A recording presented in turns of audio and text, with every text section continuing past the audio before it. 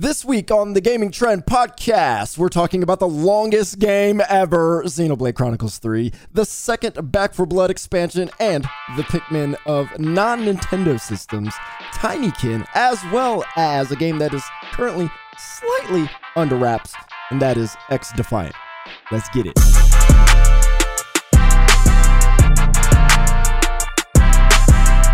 Welcome to the Gaming Trend Podcast, the official podcast of GamingTrend.com. My name is Anthony Shelton, and I am joined by three other people today. This is fantastic. We got David Burdett. Hello there. We also have David Flynn. Hit me. And we have Corvo. What's poppin'? There we go. On this podcast, we talk about the biggest games of the week, at least the ones that we could get our hands on. We talk about games in our backlog that we should have played a long time ago, and we also talk about the games you absolutely should be playing. Every game we talk about is going to be time-stamped in the YouTube description, so you'll be able to jump to whatever game that you want to hear about. That is also in whatever podcast app that allows that as well. So let's get into a very long game, a game that David probably may not even have full time to discuss because he might have to go. But David Flynn, let's talk about Xenoblade Chronicles 3. There's a lot to talk about. I Hit us. I was just playing it before we started podcasts, and I'm still nowhere near doing everything. It's got like about 120 hours in it. Oh my gosh. That's so much. And is that just campaign? The campaign was 95 Whoa. hours. Gosh, still. So Oh my goodness. But how much are you enjoying it though? Is it worth all 95 hours, or is it like a lot of fluff? I mean, what's happening with this game? I think it might be my favorite of the trilogy, as they call it, even though they're not talking about X. They're talking about the trilogy. Okay. It's like I went in with super high expectations, and it surpassed all of them and then some. Nice. Okay. Well, tell us about it. What's Xenoblade Chronicles 3? How does it tie in with the other two? What's the gameplay like? Well, how it ties in is mostly a spoiler, but Okay. essentially the worlds from 1 and 2 merged, and now sort of the countries representing each game are at war. And you play as 6 soldiers from each faction together, trying to find the truth behind the war and hopefully end it. Are these factions they were at war with each other and they kind of came together to figure out what's actually happening, or are they? No, it's just the 6 of you. Okay. Working together. So it's kind of a Romeo and Juliet kind of backdoor. Very much. Or... Yeah. There's also a bigger focus on romance this time around between the main 2 characters, especially.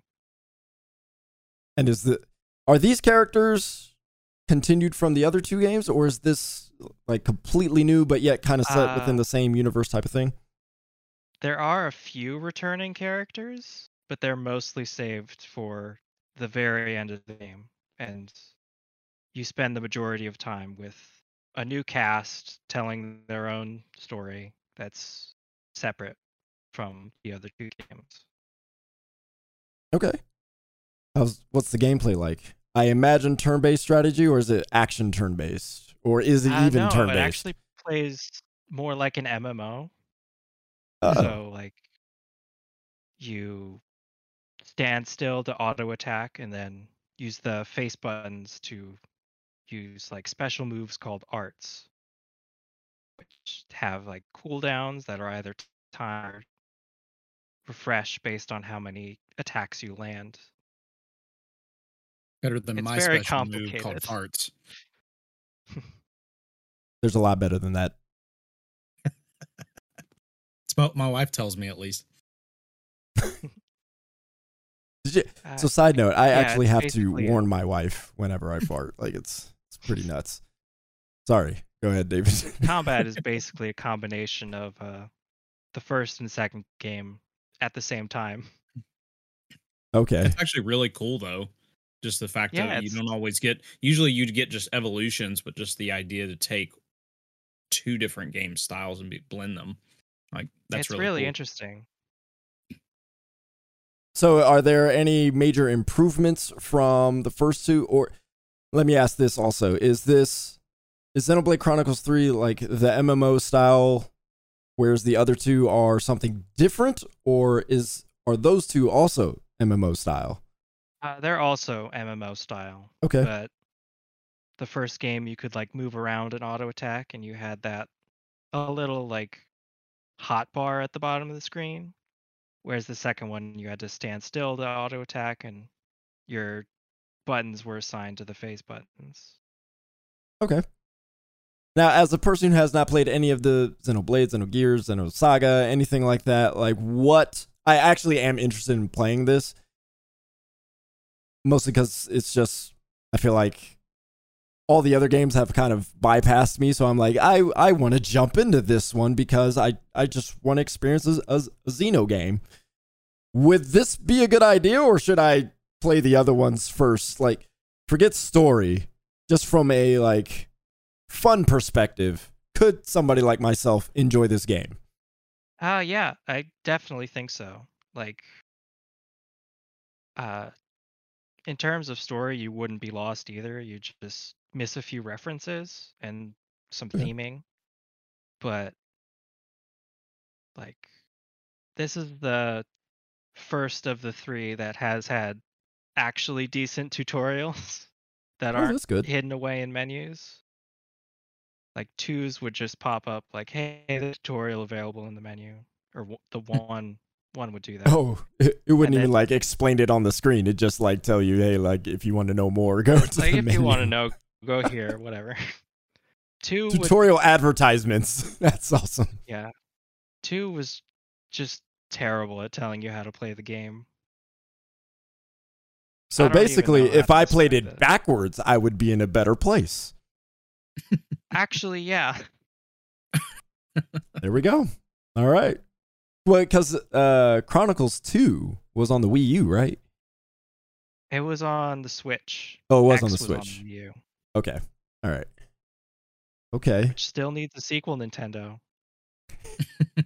I'm waiting. It was a cliffhanger. Well, you still probably have 60 hours of Chronicles 3 left, so Probably, yeah.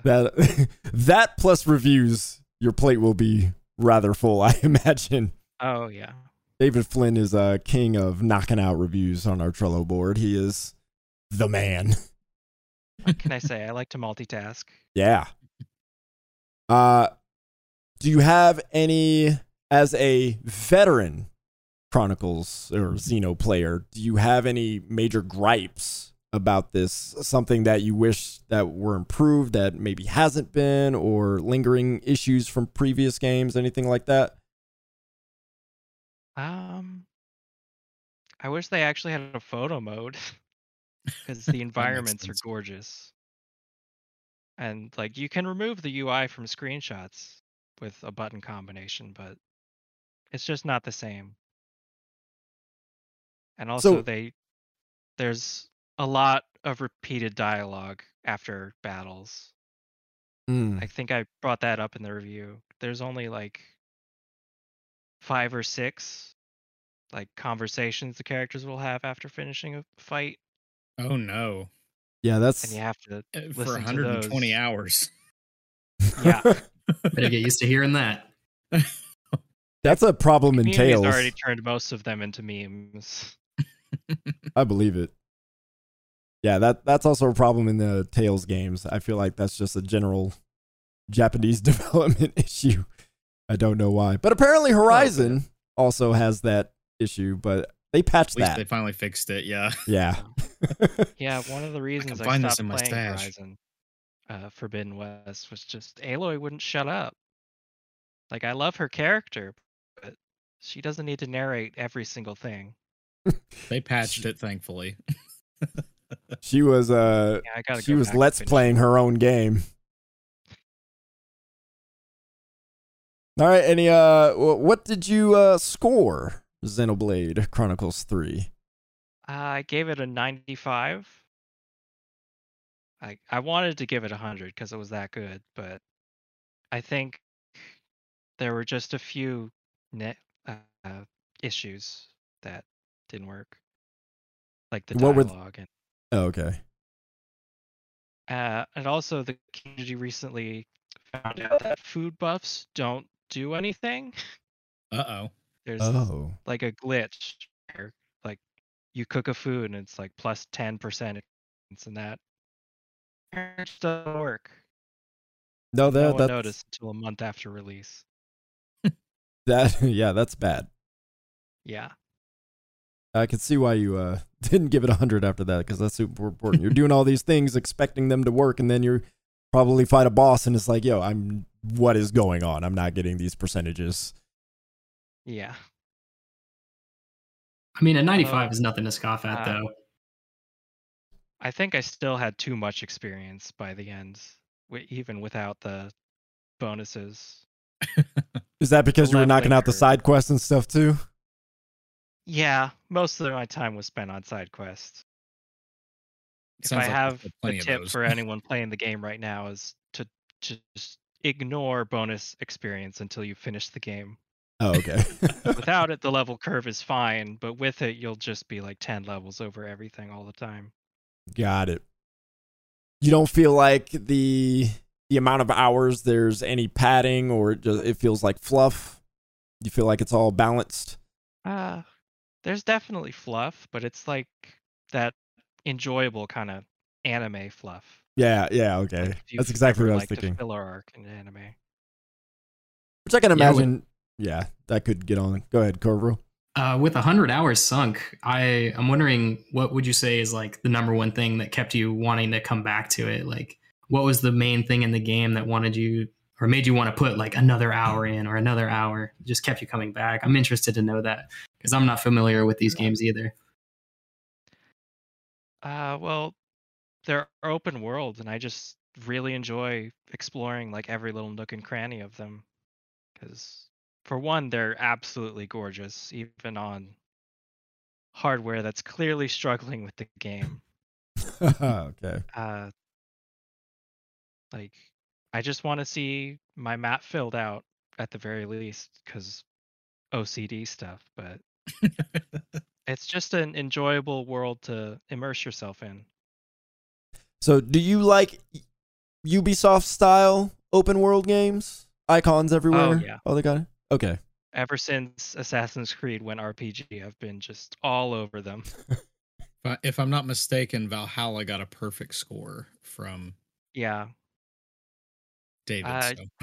Oh, okay. I somewhat regret that in hindsight, but that was right when COVID started, and I needed an escape. As everybody did. As someone who gave Call of Duty Vanguard a very high score and has been playing it a lot, I understand the giving something a score off of a first impression. Yeah. It's part of the gig, That's how it goes. Well, yeah, everybody makes mistakes. And Animal Crossing, certainly benefited off of that. It was good though, to be fair. Animal Crossing, that was a good Animal Crossing. Bridge don't always crack the first time you walk across, that's for sure. No, this is very true. So I could see. So what about this open world is different from other open world games? Because I don't think I've played a Japanese developed open world game. I'm like Tales of Arise was not open world. That's a Tales game. Most of those aren't. So I can't think of a large RPG, Japanese RPG that's open world. So what are the differences? I can't think of one either. It just kind of has to do with Monolith's design philosophy. They like to go very wide and very vertical. So like, there's one area that's you're walking around this like giant cliff that's separating you from everything, and then you eventually find the way up, and there's just like a whole nother layer of stuff to do on top of it. Okay. So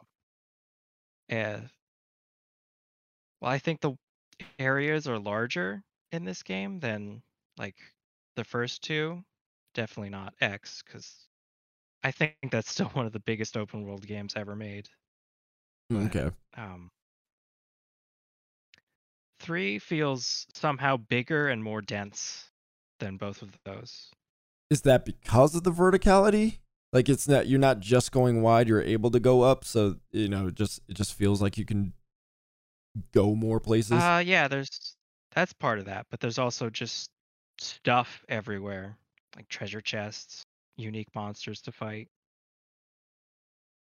Like some quests just out in the open. Okay. All right. Sounds good. Any last, like, you have to know this about Xenoblade Chronicles 3? We made a recap video that I'm very proud of. If you have played the first 3 games in the series, 1, X, and 2. Yeah, I've been actually meaning to watch that because I just don't have any context. I'm like, I want to know before I jump in. I would still recommend going back and playing the other games, but like, they're each 100 hours, so Don't always have that time. no, No, that's fine. You know, just be prepared to sink 300 to 400 hours into getting caught up. That is yeah, you don't need to do homework, but It's not Elden Ring where you got to bring a book. Especially in the end game. Oh, yeah. Actually, I do have one more question. You did mention the leveling stuff, but is the game, I don't know, handholdy is the word that comes to mind. You said it scales, well if you're not doing side quests, but is it difficult? Is it, if you don't do side quests, like what if you just try to burn through it? I did find it a little too easy playing on normal. Okay.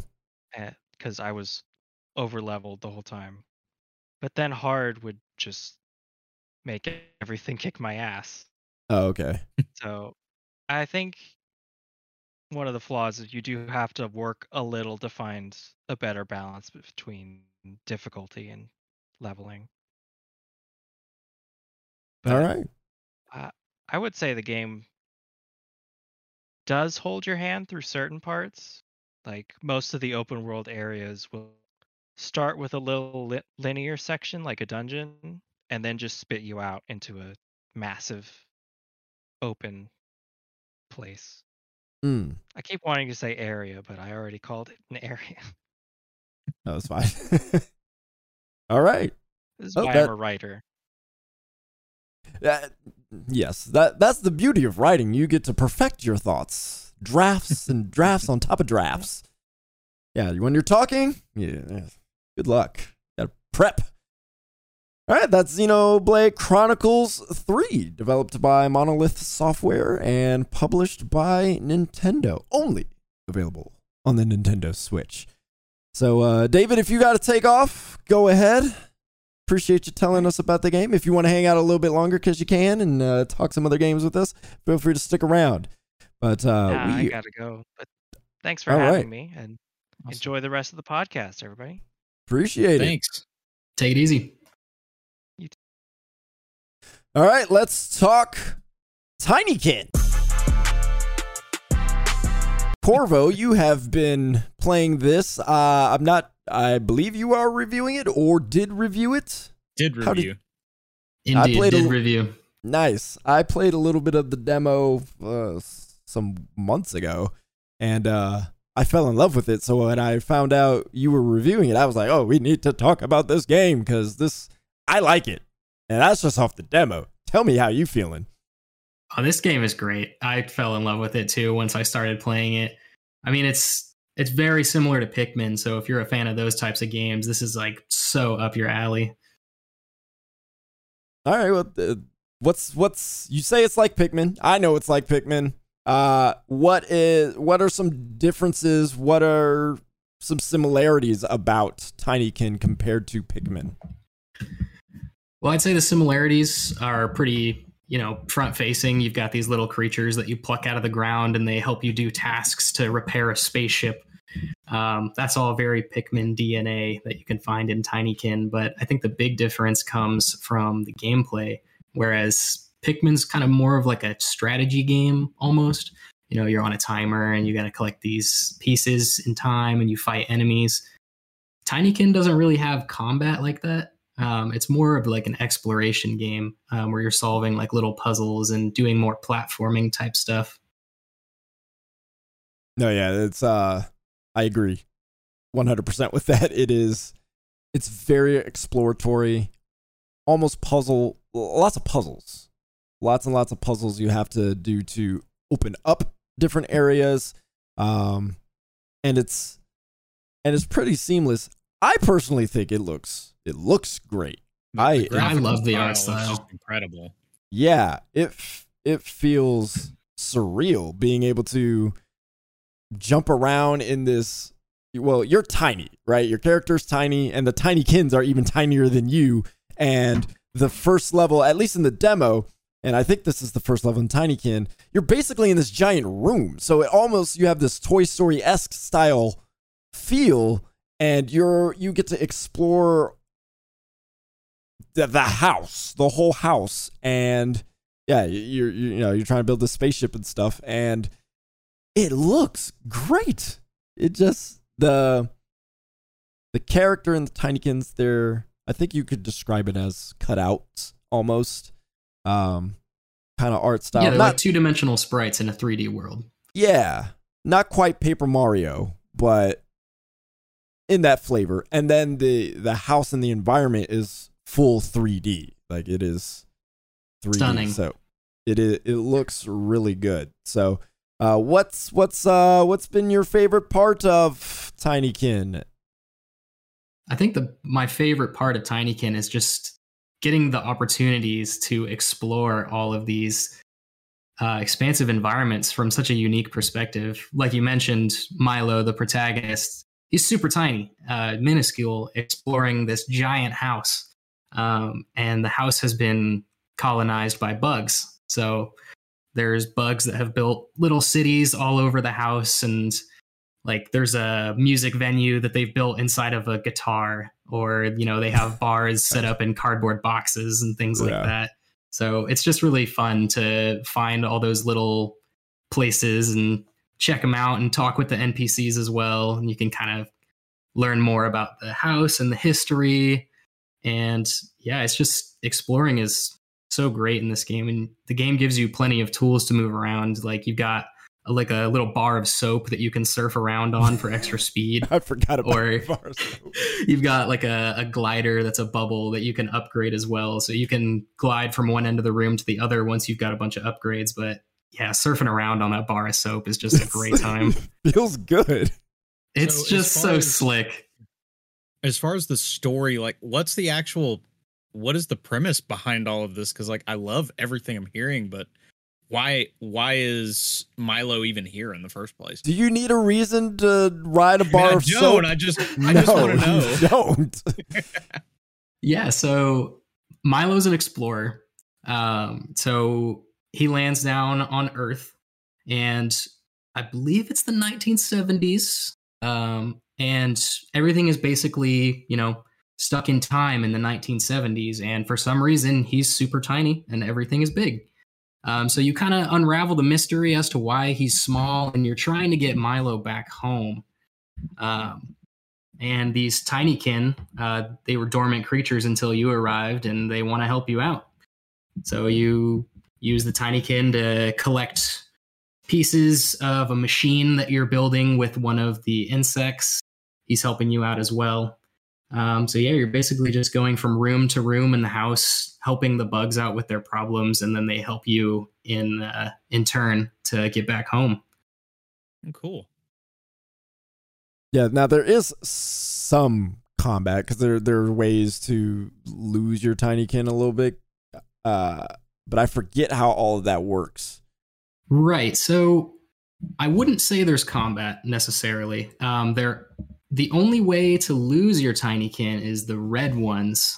Those Tinykin are the explosive variant. Right. Yeah. Yes. That's right. So That's right. once they, explode, they're not going to come back from that. But Right. I would say the red are definitely the most abundant Tinykin to collect. But the rest of them, I don't believe there's any way to lose them. The only thing is that when you move from room to room, your Tinykin will not follow you. So they'll stay in that room. But if you come back to get more collectibles later, they'll be waiting for you. Oh, that's cool. Yeah, that's where the puzzle of it. Yeah, so yeah, you basically go around in each room searching for Tinykin.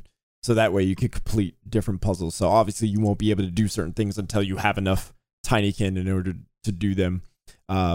So sometimes you'll have to throw them at stuff. You have to use them in different ways in order to move forward or solve a puzzle or something like that.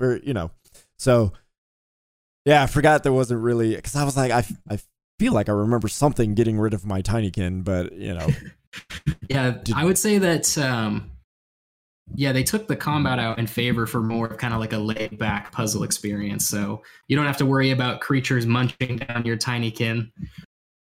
Yeah, that's nice. It is relaxing. That's for sure.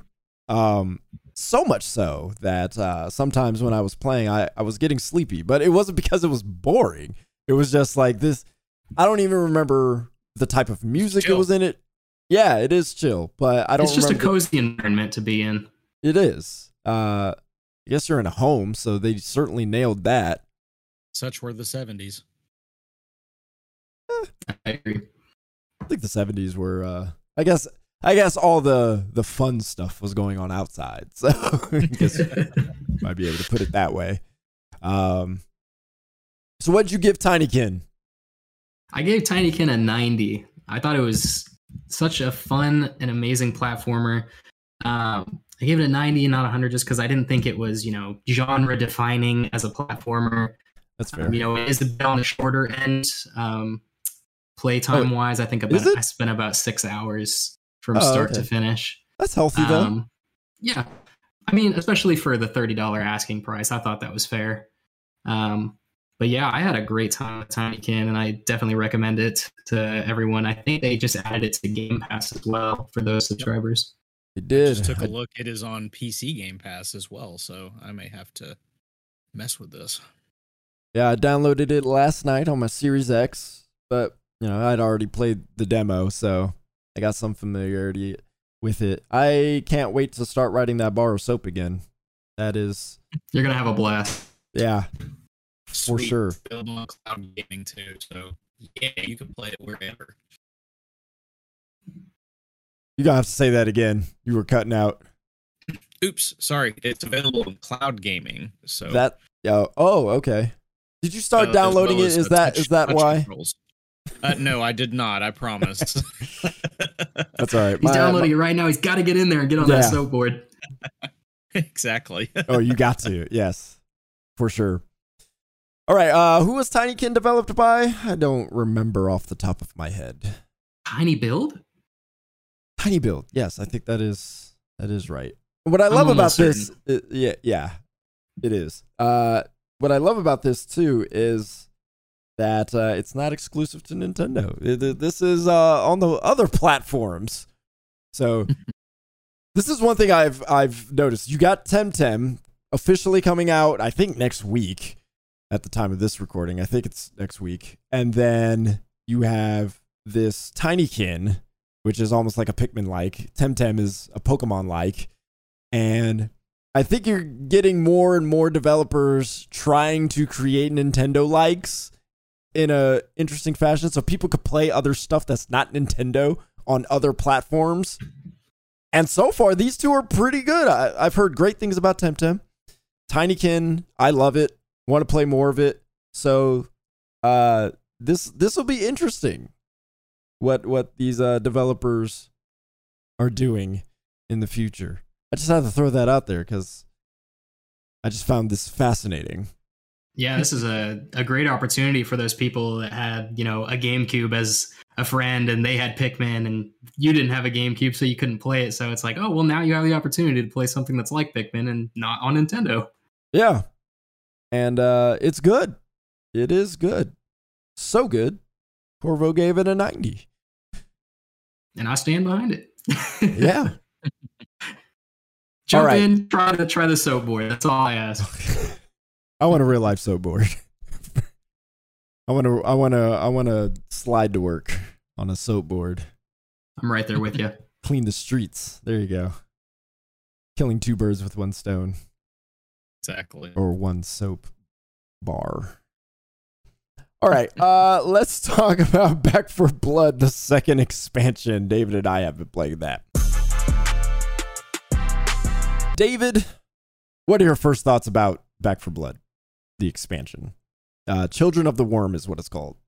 The first thoughts automatically were it's more Back 4 Blood, but in the end, that's not necessarily a bad thing though, because Back 4 Blood is, for all intents and purposes, it's Left 4 Dead, as Ron said multiple times in the gameplay that we were recording.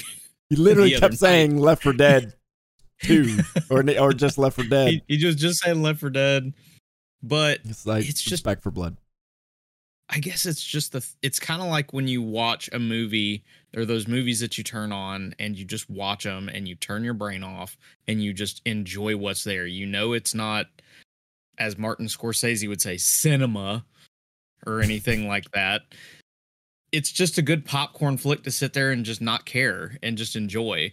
And Back 4 Blood fits that to me perfectly, because it's just something I don't have to go in there. I don't have to focus on this narrative and how it's branching out or if it's that great. I don't have to go in there and have some extravagant skill to be able to slide cancel around the map to shoot all the zombies or anything.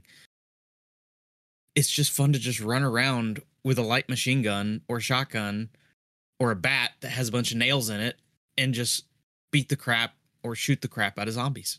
And that's all it has to be. And I had fun with it. Was a little short though. I know we didn't get to play the first 2 missions, but it definitely still felt short, even if I double our time that we spent with it. Yeah, it's 2 hours, which is about right along the lines of the last expansion. The last expansion was more add-ons than levels. This is a full act of levels. So if you don't know, Back 4 Blood is set in acts, and then there are levels within those acts. This is the 5th act, and it has 6 levels, and it'll take about 2 hours on a first playthrough.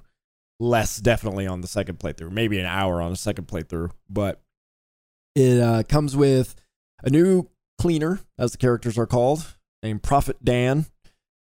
Prophet, not his actual name, but he is a fanatical religious dude who is trying to exterminate these demons called the Ridden. So that's how this character sees it.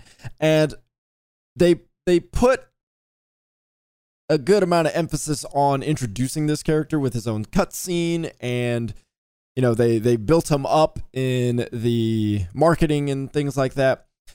But Back 4 Blood still suffers from the same problem that it suffered from in the original release, which is there's literally no story development inside the game. So they'll have quips here and there, but you're still hearing the same quips from the first Back 4 Blood. You don't really get that much from Prophet Dan.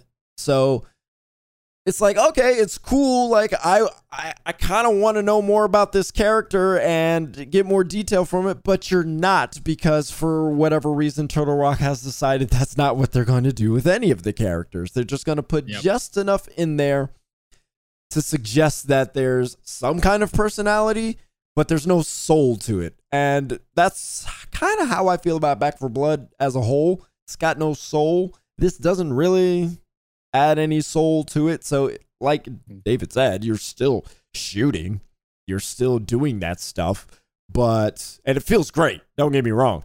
That stuff feels great. Oh, man, the guns definitely, I don't like a lot of other first person shooters because they feel a lot different than Call of Duty.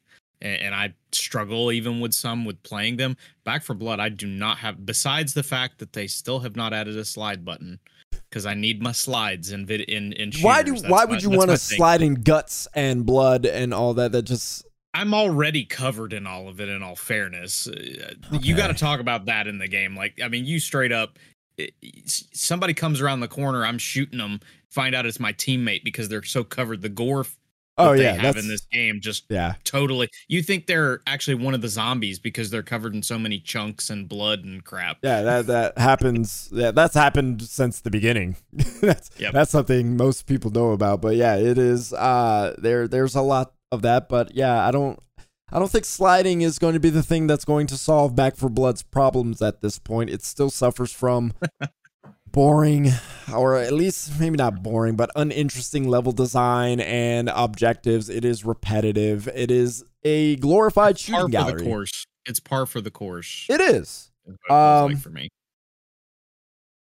And it's fine because you could just get in with your friends and just shoot stuff. So it absolutely works for that. And of course, on higher difficulties, you do have to think a little bit more. You do have to strategize a little bit more. The cards you pick matter, but it's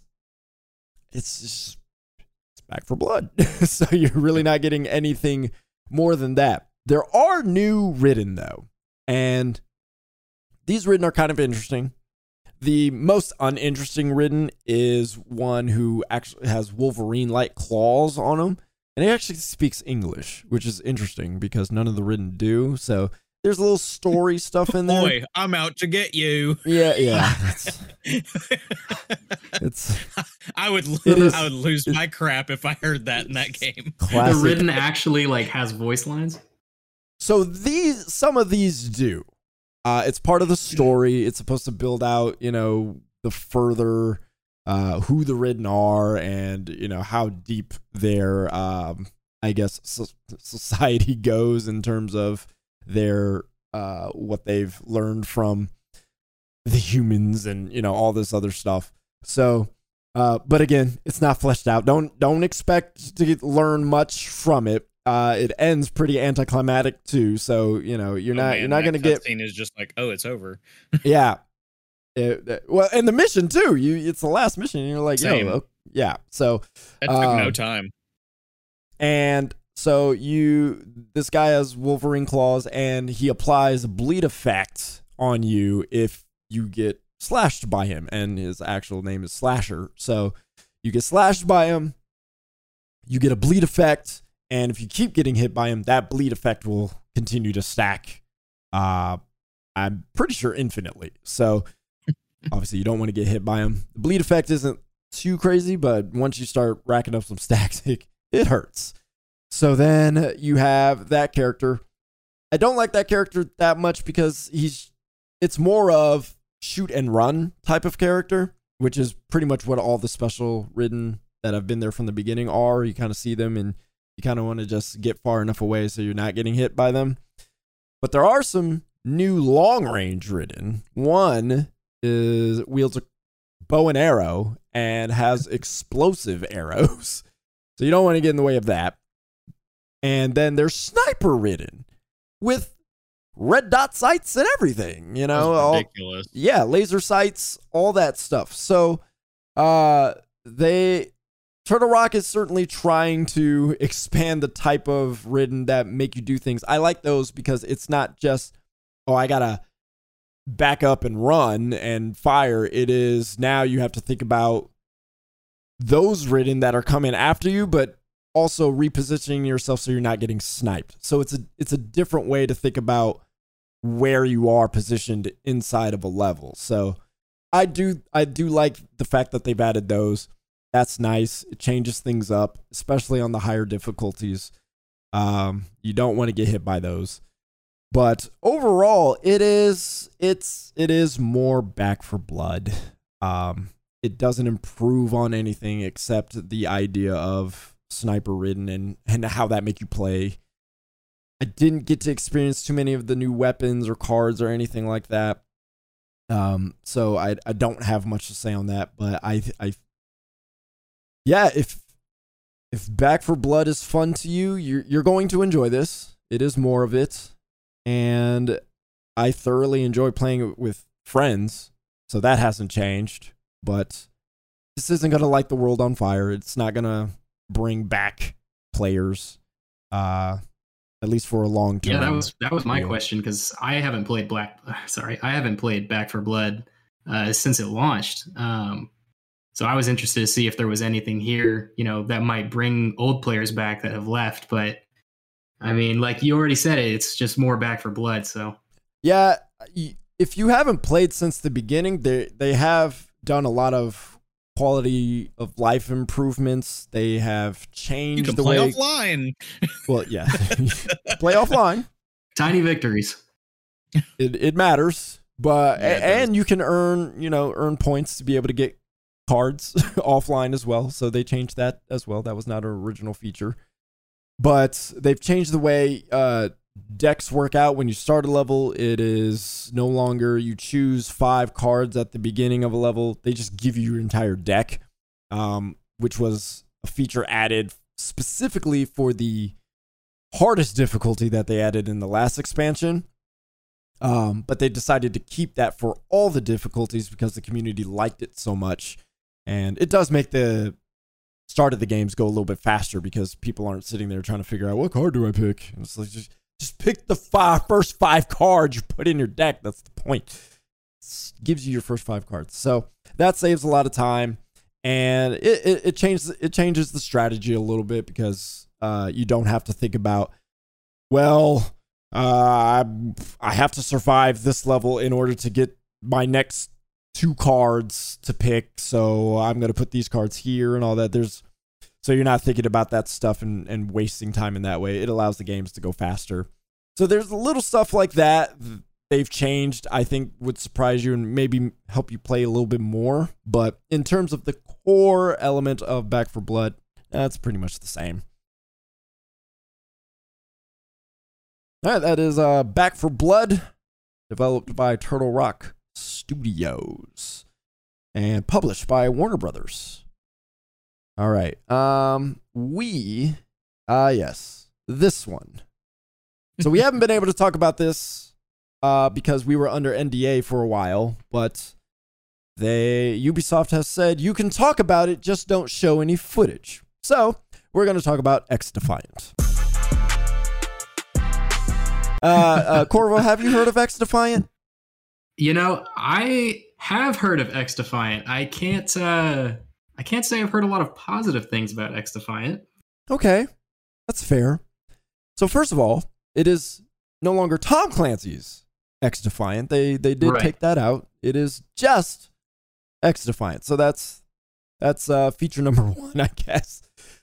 Sort of separating themselves from that a little bit. Yeah, it still features, I guess, Tom Clancy properties, if you would, in the Ubisoft form, not necessarily, Rainbow Six or Without Remorse or anything like that. It is The Division. It is Splinter Cell. It is Splinter Cell related. You won't find Sam Fisher's, but So X-Defiant is basically Call of Duty meets Overwatch. So it is as almost as fast paced as Call of Duty, and kill times are fast, but maps, layouts, the hero style type of stuff, it's all Overwatch. So these characters have different abilities. They could go invisible. They can drop shields. They can spot people on the map. They can do all kinds of different things. And your goal is to, very much like Overwatch, push payloads and hold down points. And that's, I think that was the only 2 modes that they had, was the payload and the control point stuff. So there's no team deathmatch, nothing like that. It is purely Overwatch style in the sense of Call of Duty, but with Tom Clancy characters and properties. So, would you go so far as to say a hero shooter? Yes. It is. It actually is. It is. I would say it harkens similarly to what they tried to do in Black Ops 3. Gotcha. Because in Black Ops 3, you had multiple characters who were multiple different operators, essentially, that all had special abilities, and that's what this one does. Although the special abilities are just, there's different factions, so specific factions are going to have access to more specific to them abilities, compared to it being just, okay, here's 12 people, each one has a completely different ability. So there is a little more strategy involved. Not that there isn't any strategy involved to just picking a character, but it definitely feels like if you're going to play, for instance, the flanking role on the team, which is something I play a lot, then having one of the Splinter Cell, the third echelon operators that can go invisible is very useful, because then I can kind of play the flank when I'm on the payload, try to get people in as they're try to get behind people, kill them off so we can push the payload further. Yeah, so it starts off exactly in the same way as Overwatch. If you're unfamiliar, you start off basically in a base. There's a countdown. Once that countdown goes, if you're on offense, for example, you are either trying to push the payload or you are trying to capture a single point before you move on to another point. So you will work with 5 other people, and you are trying to take different lanes in order to take out enemies, to be able to free yourself, to be able to push the payload. And of course, the other team is trying to stop you from pushing the payload or taking a point. So fundamentally, it is very simple. Strategically, I've never been good at games that fast. Call of Duty, X Defiant in this case. So strategically, it was hard for me to figure out what role I should have and how I should execute that role. I would play, a third echelon Splinter Cell character and go invisible and try to flank around a person who's trying, or, who's in a advantageous spot to stop our people from, getting to the point. And so I try to sneak around, and somebody would come out of nowhere and, somehow see me, and, bam, I'm dead, or whereas in Overwatch, I feel like because everything is so binary in support, tank, offense, DPS, my role was very easy to figure out. I am support. I do not go up into the front and get all crazy offensive and stuff. Whereas in X Defiant, you can do that with every single character. And you can customize your loadout. You can switch your abilities in the middle of the game, very Call of Duty style. And so you can be Mr. Offensive, but yet be more tanky because you're rocking the shields. But your playstyle fits that, so it works for you. Whereas somebody like myself, I'm more defensive, and so I'm more so going to hang back with my shields and kind of try to push the payload. But that might not be the best strategy for myself, depending on how the defense is playing. And so I found it really difficult to coordinate with the random players and figure out where I fit in with the ability I'm using plus the loadout. Whereas in Overwatch, everything's set for you. You just have to figure out how to play your role well. I don't know if David's better at this kind of stuff. He was rocking house, so his experience is going to be different.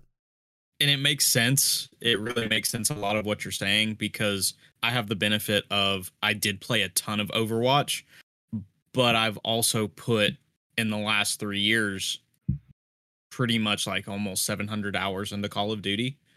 So over the last 3 titles.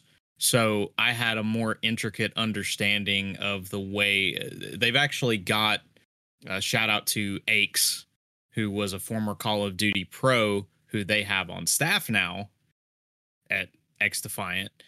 You can definitely tell the way that they're putting it together. It's a lot more competitive based, like in Overwatch, with what they're looking at building. However, it's more competitive in the at least the flow of the game is more competitive in the way that you are competitive in a Call of Duty game. Because in Call of Duty, and there are some things that are going to be similar. Obviously, if you're playing DPS in Overwatch, your job is going to be to just put in as much damage and keep people off of the thing. But the difference, of course, in Call of Duty is, for instance, I brought up the third echelon player. What I was trying to do most of the time to get the team off the payload is I was playing flank. I would shoot a guy who is keeping us from moving forward, but then it was more than just doing that. I needed to go and hit them as they came out of spawn, so that I was keeping them back. I was pushing them back. I was doing my job of, it's going to sound funny, I was being annoying.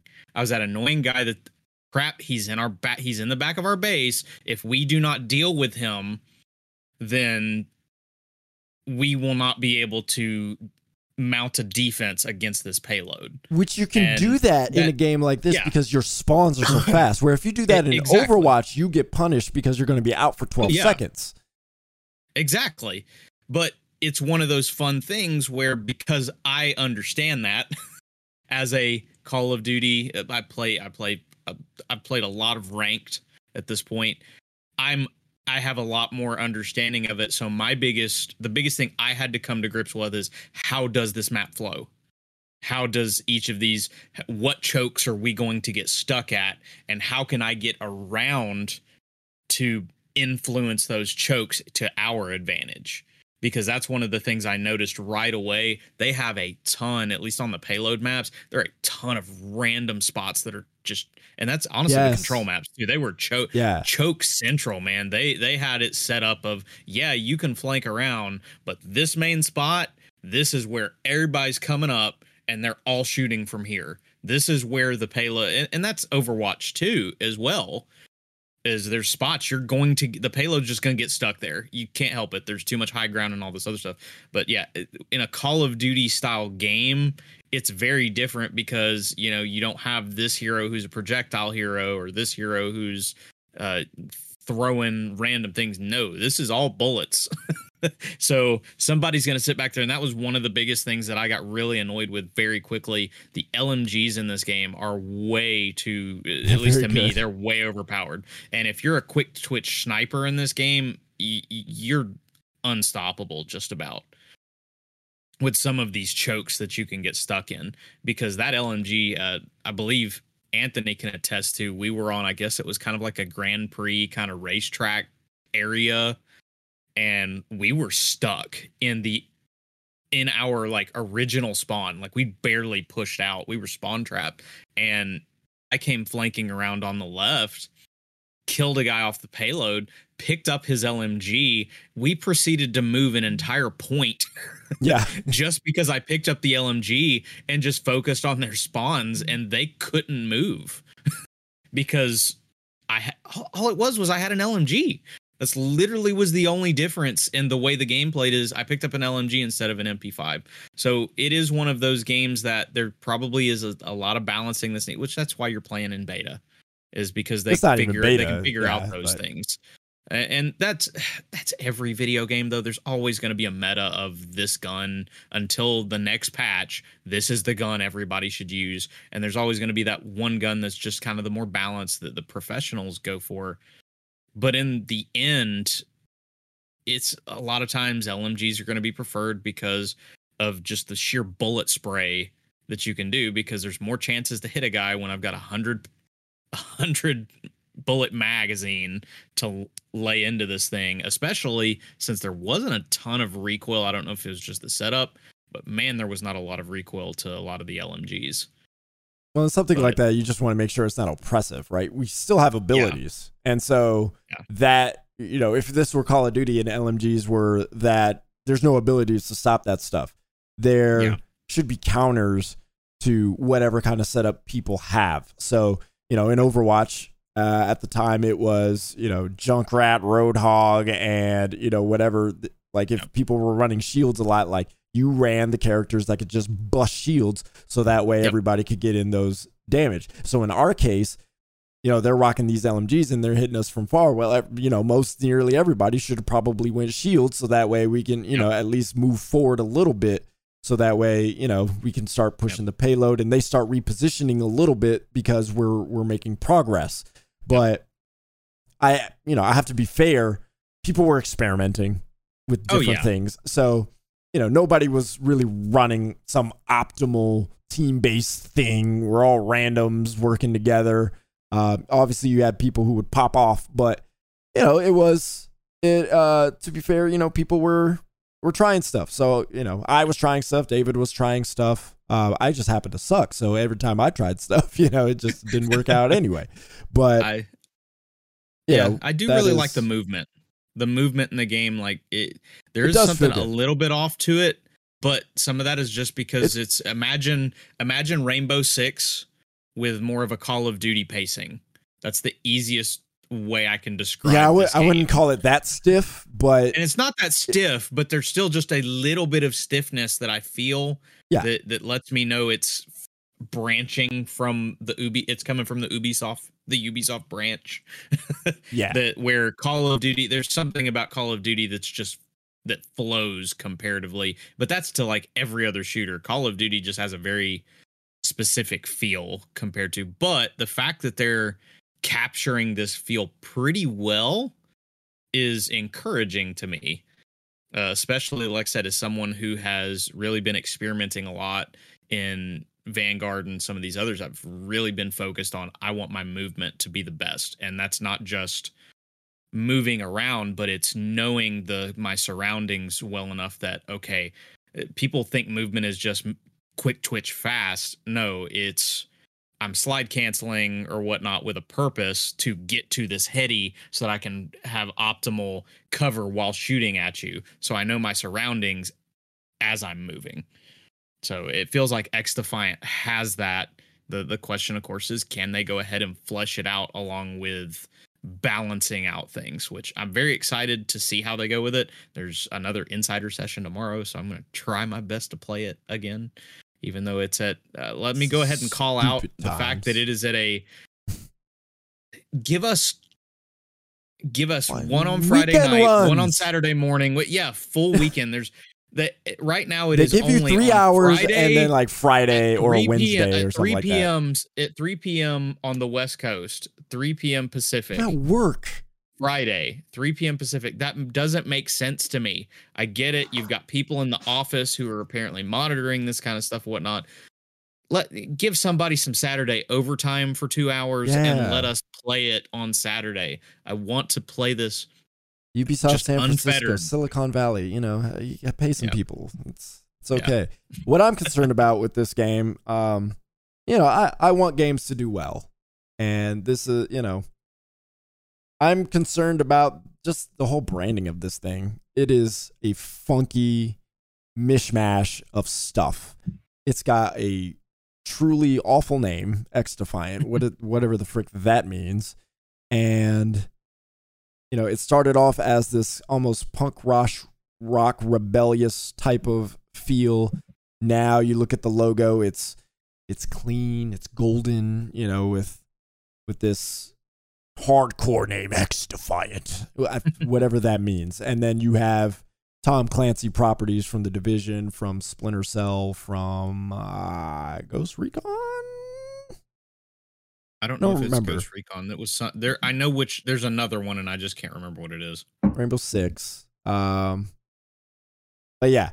So you just, I don't know. Oh, okay. So perspective, we know Ubisoft is trying to make a bunch of live service games in order to, have that. So that's what this is. That's what this is trying to accomplish. But I don't think this is, I just don't think this is one of those games. I think it'll do better than, their latest stuff, but I don't think it's got much legs to it, to be honest.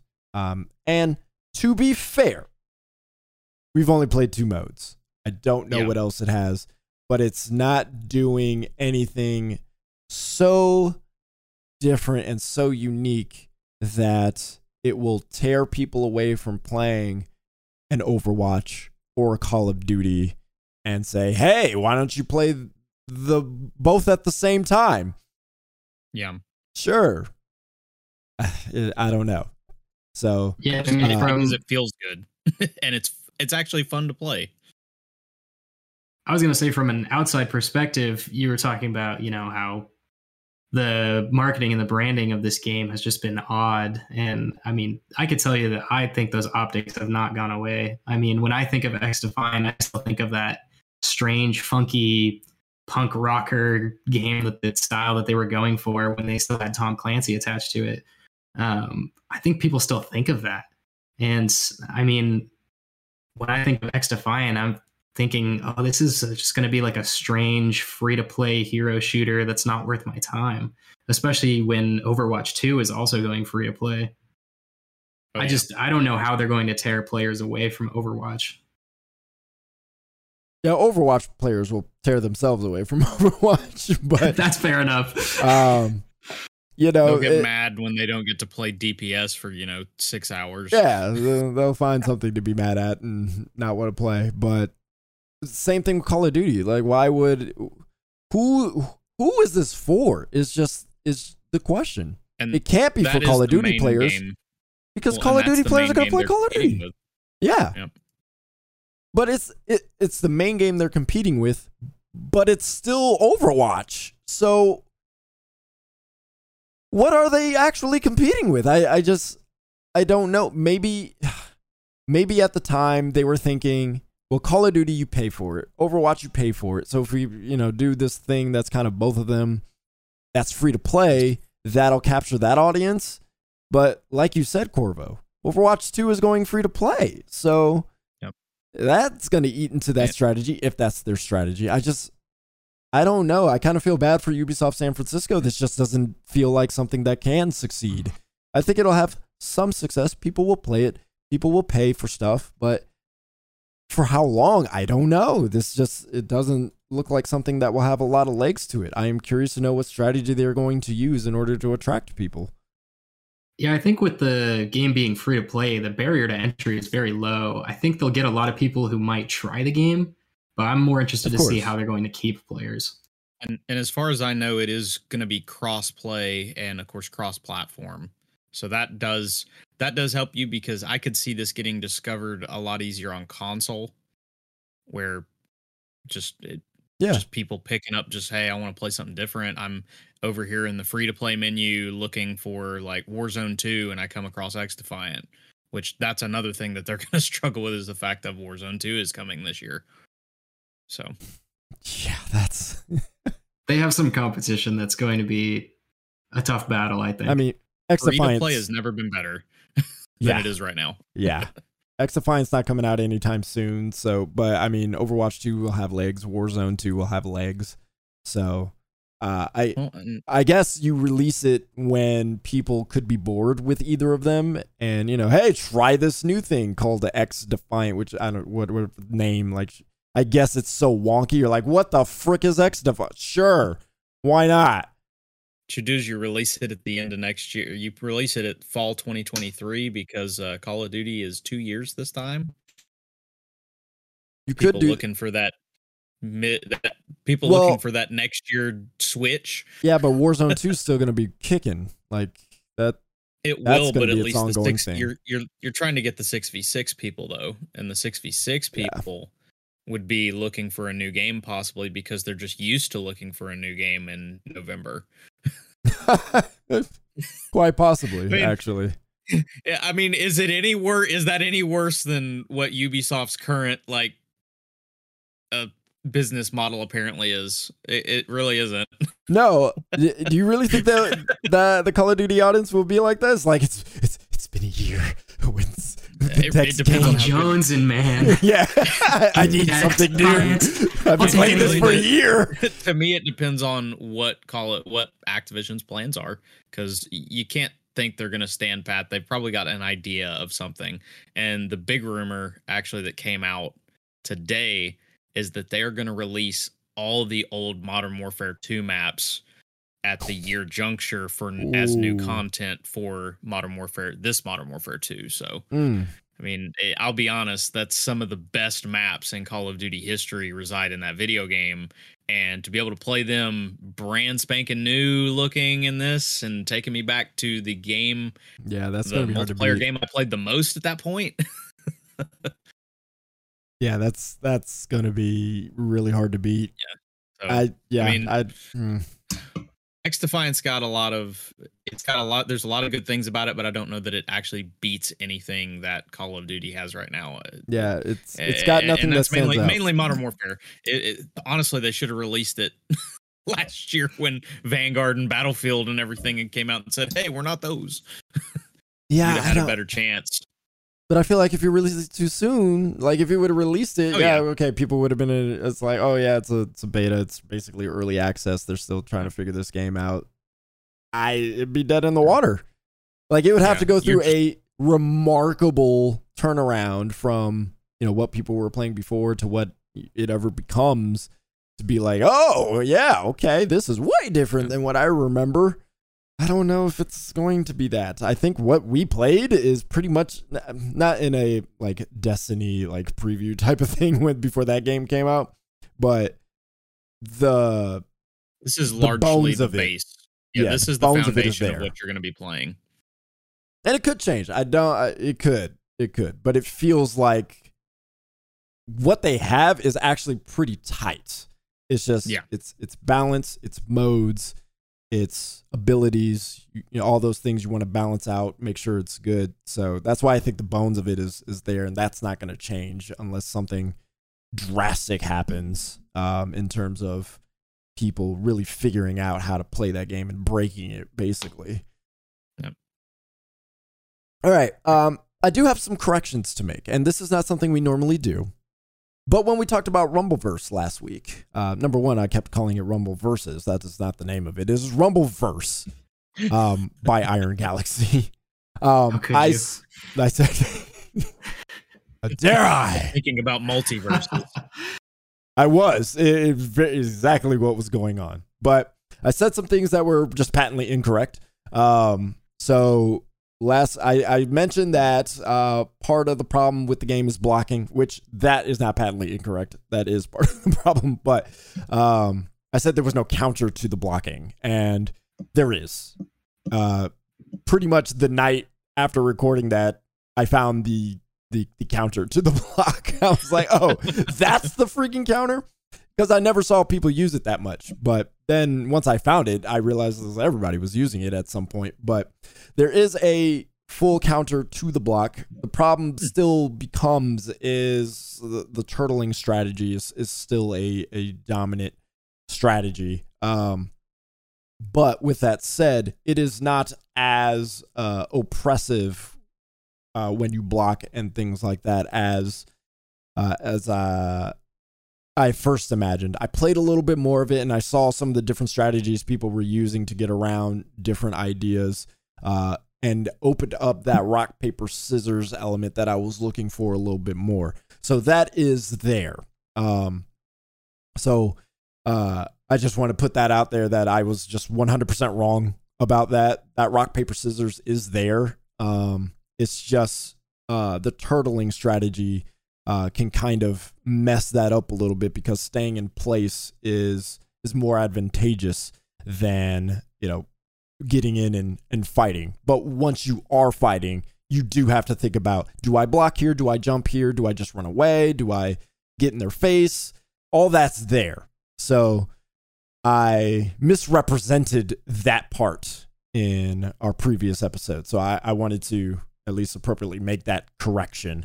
So now my problem with Rumbleverse is online connectivity and the turtling. So at this point, I've pretty much put Rumbleverse down because it is the online is just it's very frustrating because it is a very precise type of game because the block stun and hit stun can be so critical and so hurtful that if I press a button and I know my attack should hit, but I am not rewarded for that and still punished because of lag, what's the point of playing at this point? So it's just one of those things. It's one of those things people could go, oh, you blame Iron Galaxy for their servers. It's so hard to get this stuff right and perfect when people are playing on Wi-Fi, people are playing on slower connections, more jittery connections, ping, and there's so many factors. I commend them for making it only 40 people instead of 100. that does help. But the online really messes up the fun of, you know, getting in there and having those rock, paper, scissors kind of matches. So, so that little spiel on Rumbleverse. Just want to throw that out there. All right. That is it for this episode. Thank you for listening. Appreciate you watching. You can join our Discord if you would like to talk more with us or anybody in the Discord about video games. We talked about Tinykin. We talked about X Defiant. We talked about Xenoblade Chronicles 3 and Back for Blood. So, you know, if you've been playing those and you got something to say, you don't agree, you agree, you got a different perspective, yeah, hit us up in the Discord. Let's keep talking about it. You know what's incredible? What? We talked about 2 games that start with X. Okay, yeah. Not very easy to do. We are on opposite spectrums of the alphabet today. Yes, X Defiant, Tinykin, yes, and Back for Blood. Yeah, I get you. We're all over the place in the alphabet. So yes, you can talk about all kinds of random stuff on the Discord. This is what we do. So, Corvo, appreciate you joining us. Talk to us about Tinykin. You can catch his review on Gaming Trend. Again, he scored that a 90 out of 100. It's a great game. So appreciate you listening. Appreciate you watching. That is David Burdett. That is Corvo. I'm Anthony. We'll talk to you later. Deuces.